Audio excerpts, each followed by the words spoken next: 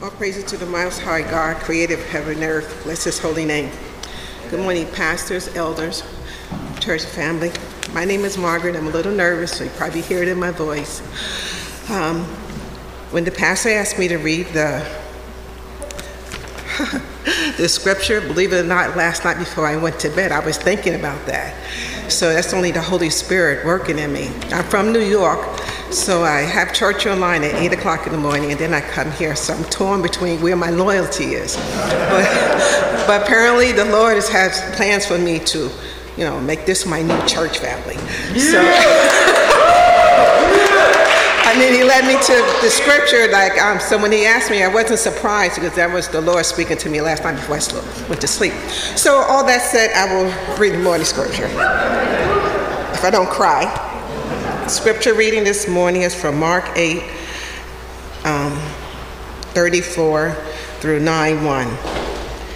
And calling to the crowd to him with his disciples, he said to them, if anyone will come after me, let him deny himself and take up his cross and follow me.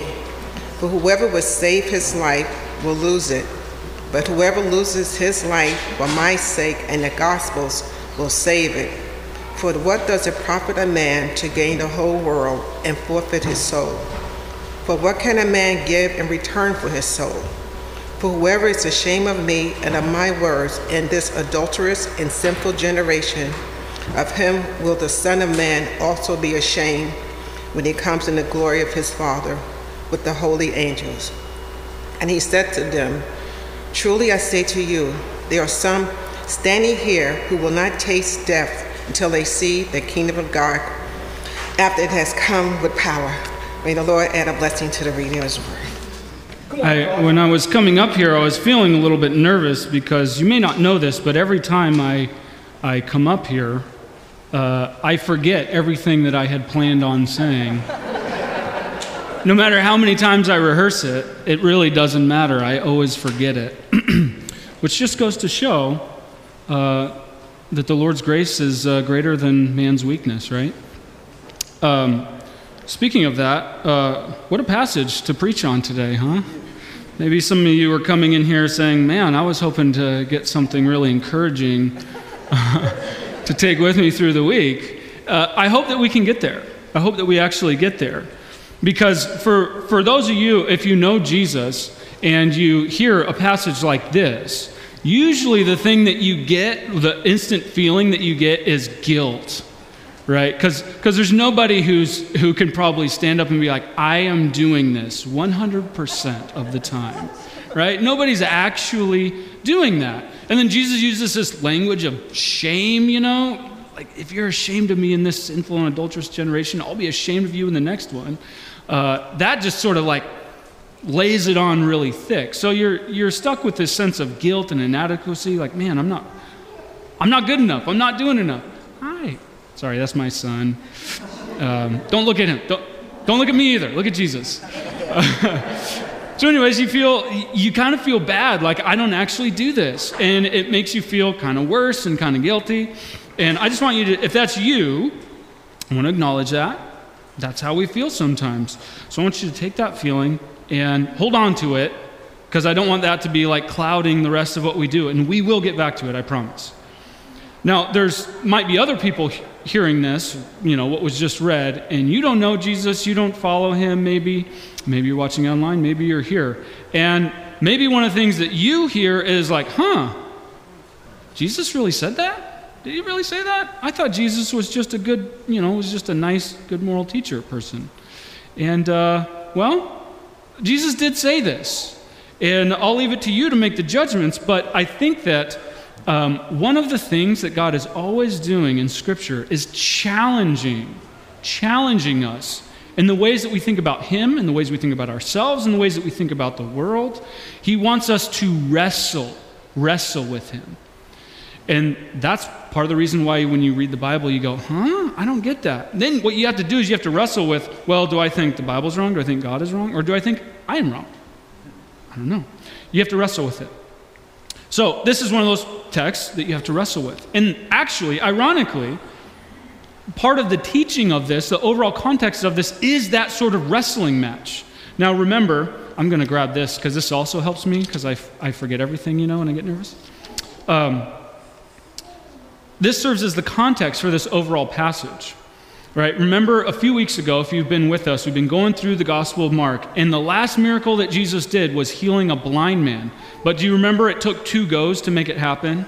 He heals him the first time, and the guy says, I can see, but people kind of look like trees walking around. And then Jesus heals him again, and he can see clearly. And that was an embodiment, a metaphor of what it is like to follow Jesus. He doesn't just heal you once and now you're all good and you see everything with perfect clarity. That was what was being taught. And then the very next thing that happens is Peter sees with clarity. Jesus says, what's the scuttlebutt, guys? What are people saying about me? And Peter says, they say you're a prophet. And he says, what do you think? Peter says, you're the Christ. Aha, he sees. Peter sees. And then Jesus says, I'm going to go and suffer and die. And Peter says, no, you're not. Peter doesn't see. Jesus is like a tree walking around. He's not seeing clearly. So you have the perfect embodiment of this idea that you see and then you don't see. We are constantly being challenged, being called to another level of clarity with Jesus because we have wrong opinions, wrong ways of looking at the world. All of us have this, even nowadays. It's not like the disciples were a bunch of bumbling idiots and we're different. I honestly think God has them in there looking like that so that we can be like, oh, okay, they got it? I guess I'm not doing that bad, right? So that's the overall context, this challenge about the way that they think about things. Now, for them, it's this idea of what Messiah will be like. This is what the Messiah will be like. Whatever they thought that was, and there's, if you go back through the literature of that time period, there was a lot of talk about Messiah, he'll be this, that, and the other. And there were differing opinions. It's not like there was a single opinion. But what they all did not think the Messiah would do was suffer and die. Nobody thought that. So right now, with the disciples and Peter, you have this tension between what they believe about Jesus and what Jesus is actually saying. Now, that tension is actually heightened because of what they were taught in the Old Testament about who the Messiah would be. One of those titles for the Messiah was the prophet, this prophet who will come, who will be like Moses. And this is first brought up in the book of Deuteronomy in chapter 18. I'm going to turn there really quick. If you want to, you could turn there as well. In Deuteronomy chapter 18, the Lord is speaking. He's speaking to Moses and to the people of Israel through Moses. Here's what he says in Deuteronomy 18, verse 18. God says, I will raise up for them, for the people of Israel, a prophet like you, Moses, from among their brothers. So it will be an Israelite. And I will put my words in his mouth, and he shall speak to them all that I command him. And whoever will not listen to my words that he shall speak in my name, I myself will require it of him. I'm pausing for a second to let you feel the gravity of that. What he's saying is that when this prophet comes, he's going to speak for God. And whether or not you listen to him, God will hold you, God personally holds you accountable for whether or not you listen to him. So if Peter is right, this is that prophet like Moses. And that prophet is saying the word of God, and he's saying, I'm going to suffer and die. You see how the screw has been turned a little tighter. There's a little more tension. There's more temptation to say, you don't really mean that, Jesus. You don't really mean that. Because that means like, I have to listen to you. I actually have to. I'll be held accountable to God whether or not I listen to you. By the way, we know now that Jesus was that prophet whom God spoke through. And he will still hold us accountable to whether or not we listen to him. Just a thought. You might have been hoping I was going to soften this a little bit, but sorry. Can't do it.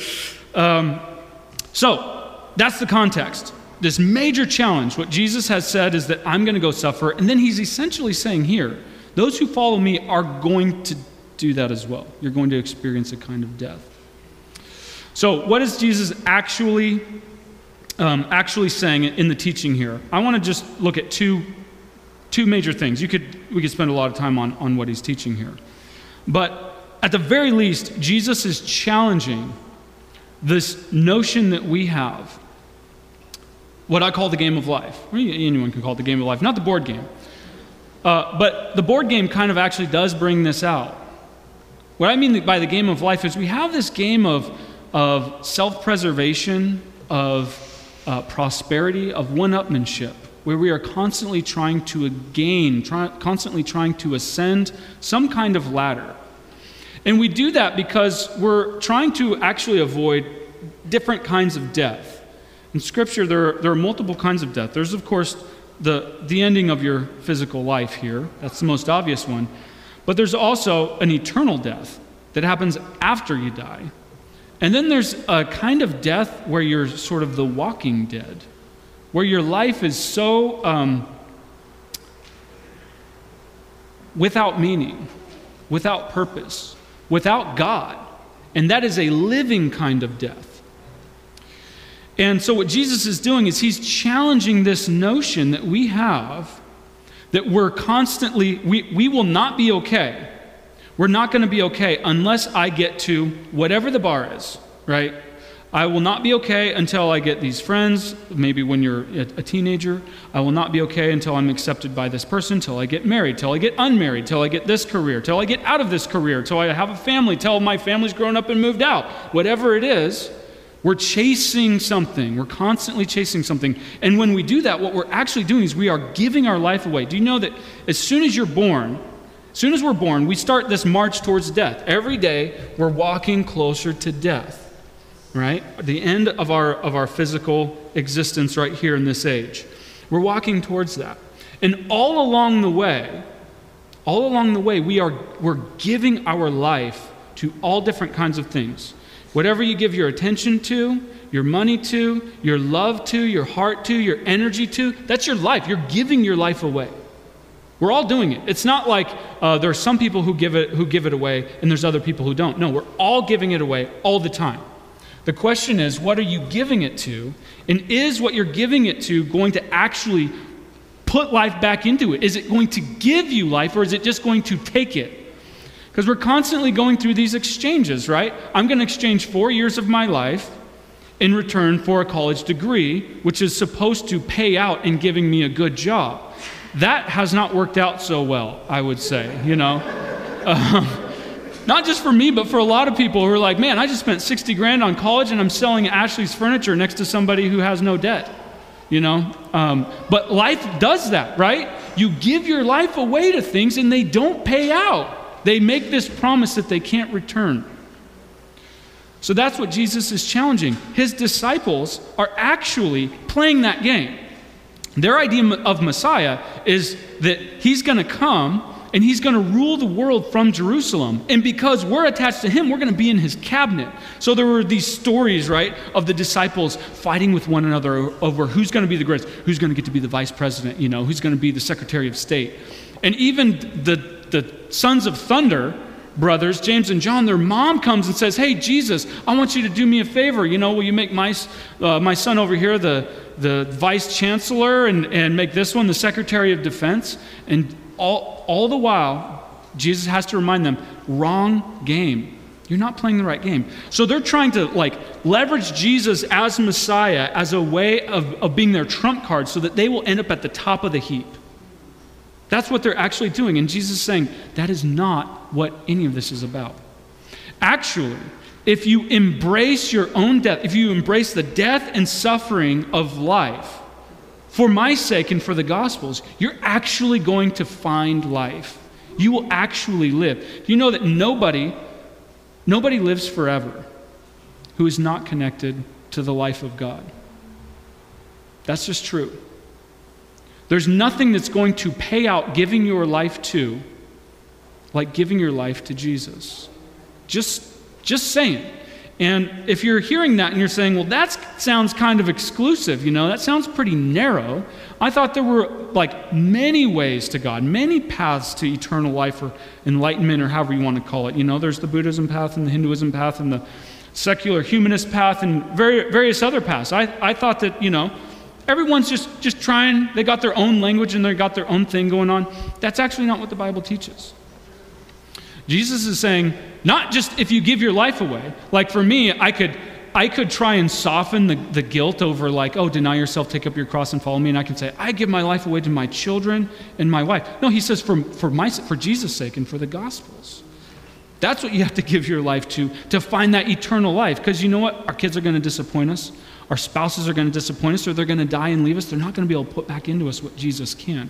Only Jesus can do that. And by the way, it is exclusive. I'm not going to try and wiggle out of that one. It's exclusive and it's narrow. Okay? But you know what else is narrow? The fact that the only thing, organic life only lives where there's water. Only where there's water. If there's no water, there's no life. That's why there's almost nothing living in the desert, and those things that are living in the desert have somehow found a way to find water. And we don't complain about water being so narrow. You know, how dare water be so narrow and exclusive, not letting people live without it, you know. But that's how God is. God is the water. Jesus actually says that he's the water of life. He tells a woman at a well, he says, I have water to drink, of which if you drink it, you will live forever. This is what Jesus is offering. So that's the first thing that he's teaching is, hey, there's this game of life that you're all playing. That's game over if you keep playing that. There's a different game that you can play where you embrace your own death and suffering for my sake, and then you'll truly find life. Both life in the sense of, I have purpose now, I have meaning, I matter, and I don't have to fight to get that. It's just simply given to me. Because I'm a child of God. I matter because my life is connected, fused into Jesus. So my life actually matters. And my life will live beyond my own death.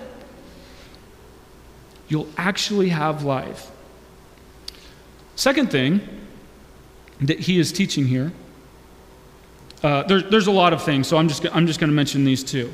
Second thing that he's teaching is the latter part in verse 38? He says, for whoever is ashamed of me and of my words in this adulterous and sinful generation, of him will the Son of Man be ashamed when he comes in the glory of his Father or with the holy angels. Now this is one of those things where, especially like if you're not a Christian, and some people who've been following Jesus a long time, we're kind of used to hearing Jesus say this, and we've figured out a way to sort of soften it and be like, yeah, that's Jesus, that's what he says. But imagine one of your friends say this, right? Imagine one of your friends say, hey, if you want to be my friend, if you want to come and follow me, what you need to do is go down to the morgue and have your coffin made, and then like carry that along with you as you follow me, or your urn or whatever it is.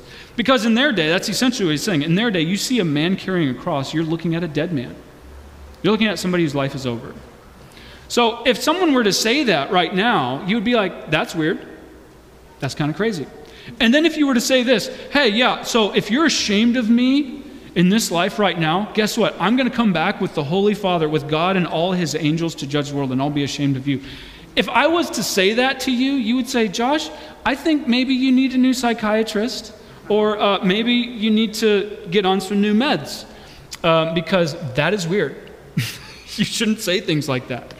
So this is one of those passages that is really challenging. What Jesus is actually teaching, among many things, one of the things that he's saying here, and this is, I don't even know if this is controversial in our age anymore. It's so riddled with scorn. But this idea that we have this world, this life, this age that we live in, and then there's another age that's to come. That is something that is kind of, people will scorn you for believing that. If you say in public, yeah, there's going to be a day of judgment, and there will be a bringing in of a new life, a new heavens and on earth here. Now, among Christians, there's cachet for that. But if you just go and say this among your secular friends or your coworkers, they would be like, really? Like, it's kind of antiquated, isn't it, that idea? It's kind of passé, you know?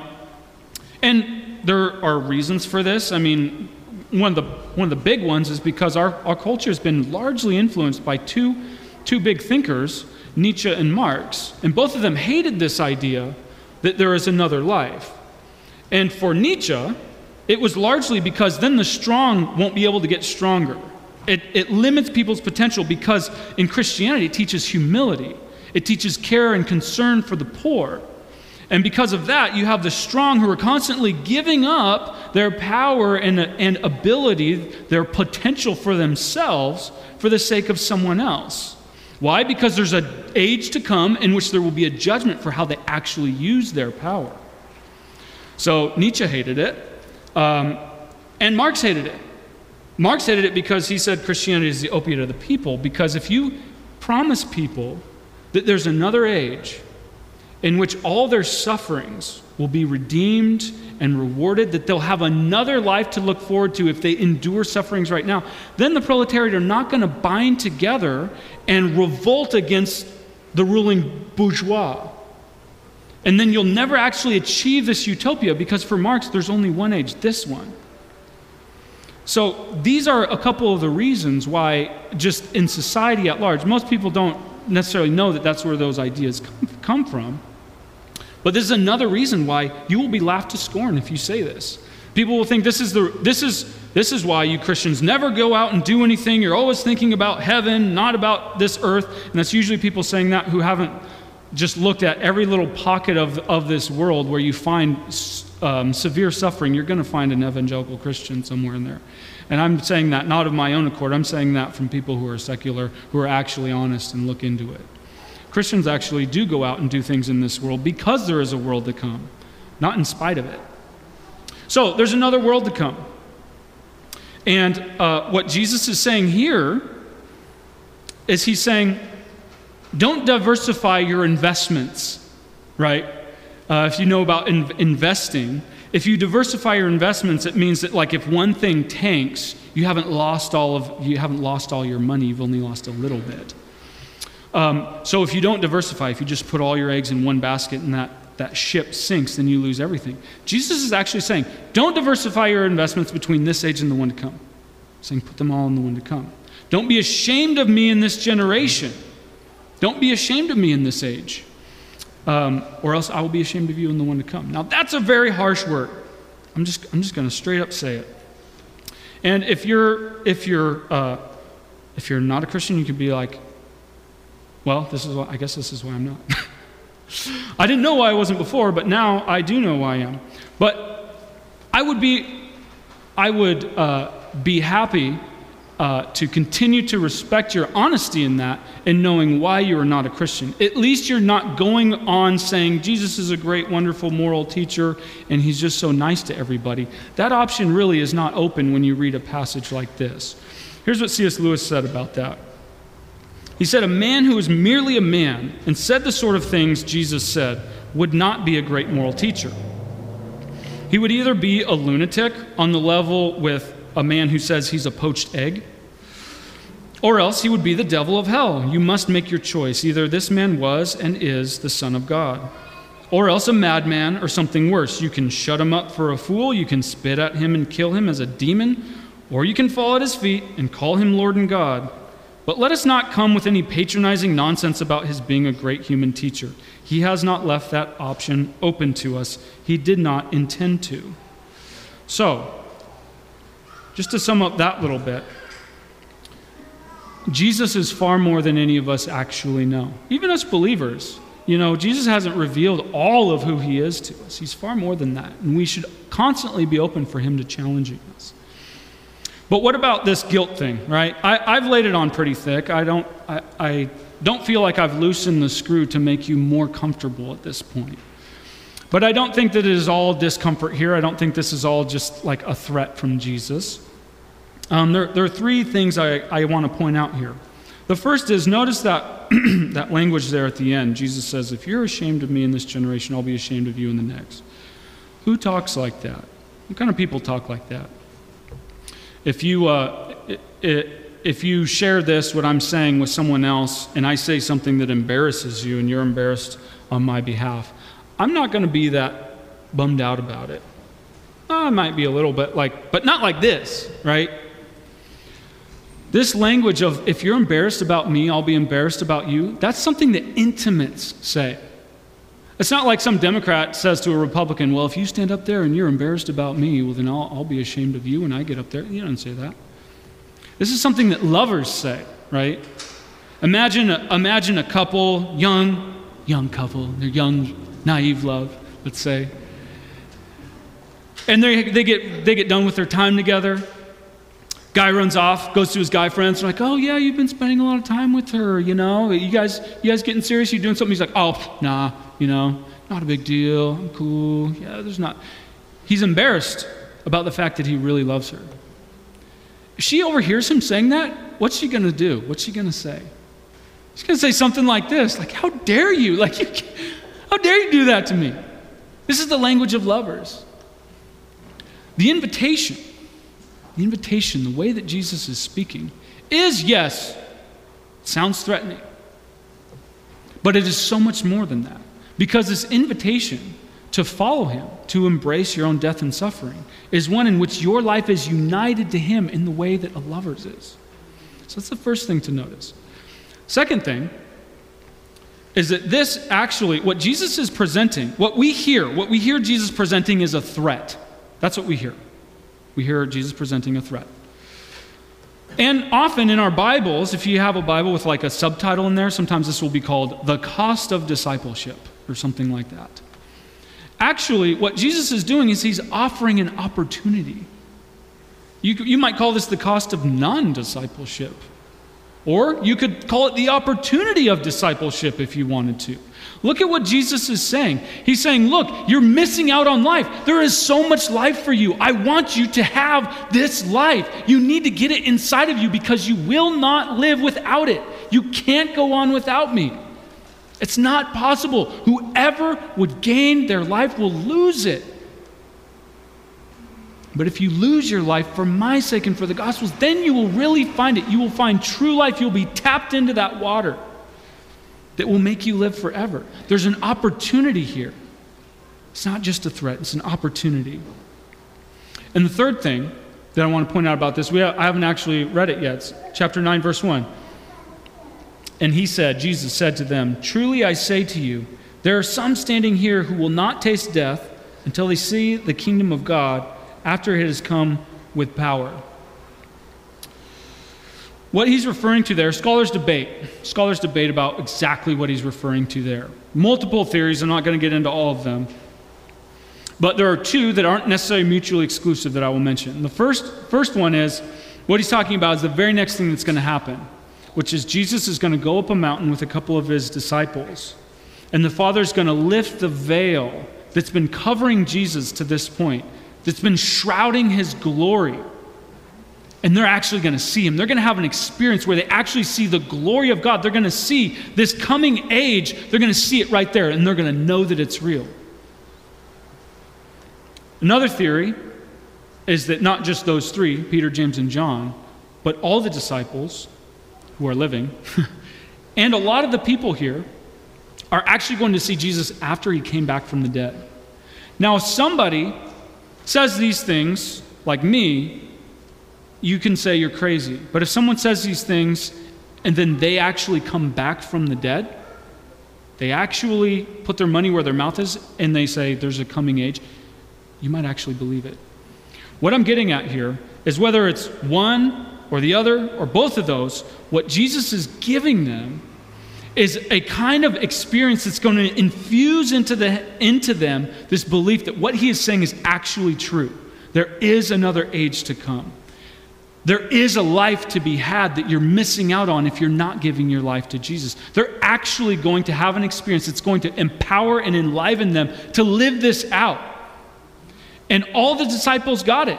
They all, with the exception of Judas, who was a traitor and hanged himself, all the other disciples died a martyr's death. None of them were embarrassed and ashamed of Jesus in this age. They all did it. Not only that, but Paul did as well. Paul got it, and not only did he do it to the end, but he talks about it. It's almost like Paul had the same teacher. In Philippians chapter 3, Paul says this in verse 8. He says, indeed, I count everything as loss because of the surpassing worth of knowing Christ Jesus my Lord. For his sake, I have suffered the loss of all things and count them as rubbish in order that I may gain Christ. I'm going to skip verse 9 down to verse 10.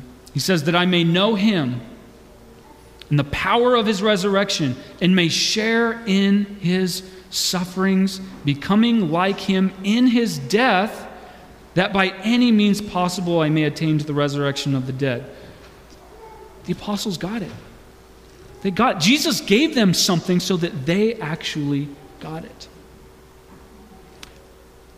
And that's what he has for you and I too. It's not just a threat, it's an opportunity and it's a gift. It's a gift for you and I that we can take to the bank. So that's going to be, let's say, my first application point, which, if ever I have application points, this is probably always what it's going to be. The first thing I'm always going to say is, you need to come to Jesus. You just need to come to Jesus. You're giving your life to something. You're giving your life to whatever the marketers are trying to get you to give your life to, whoever's screaming at you for their attention, you're giving your life to them.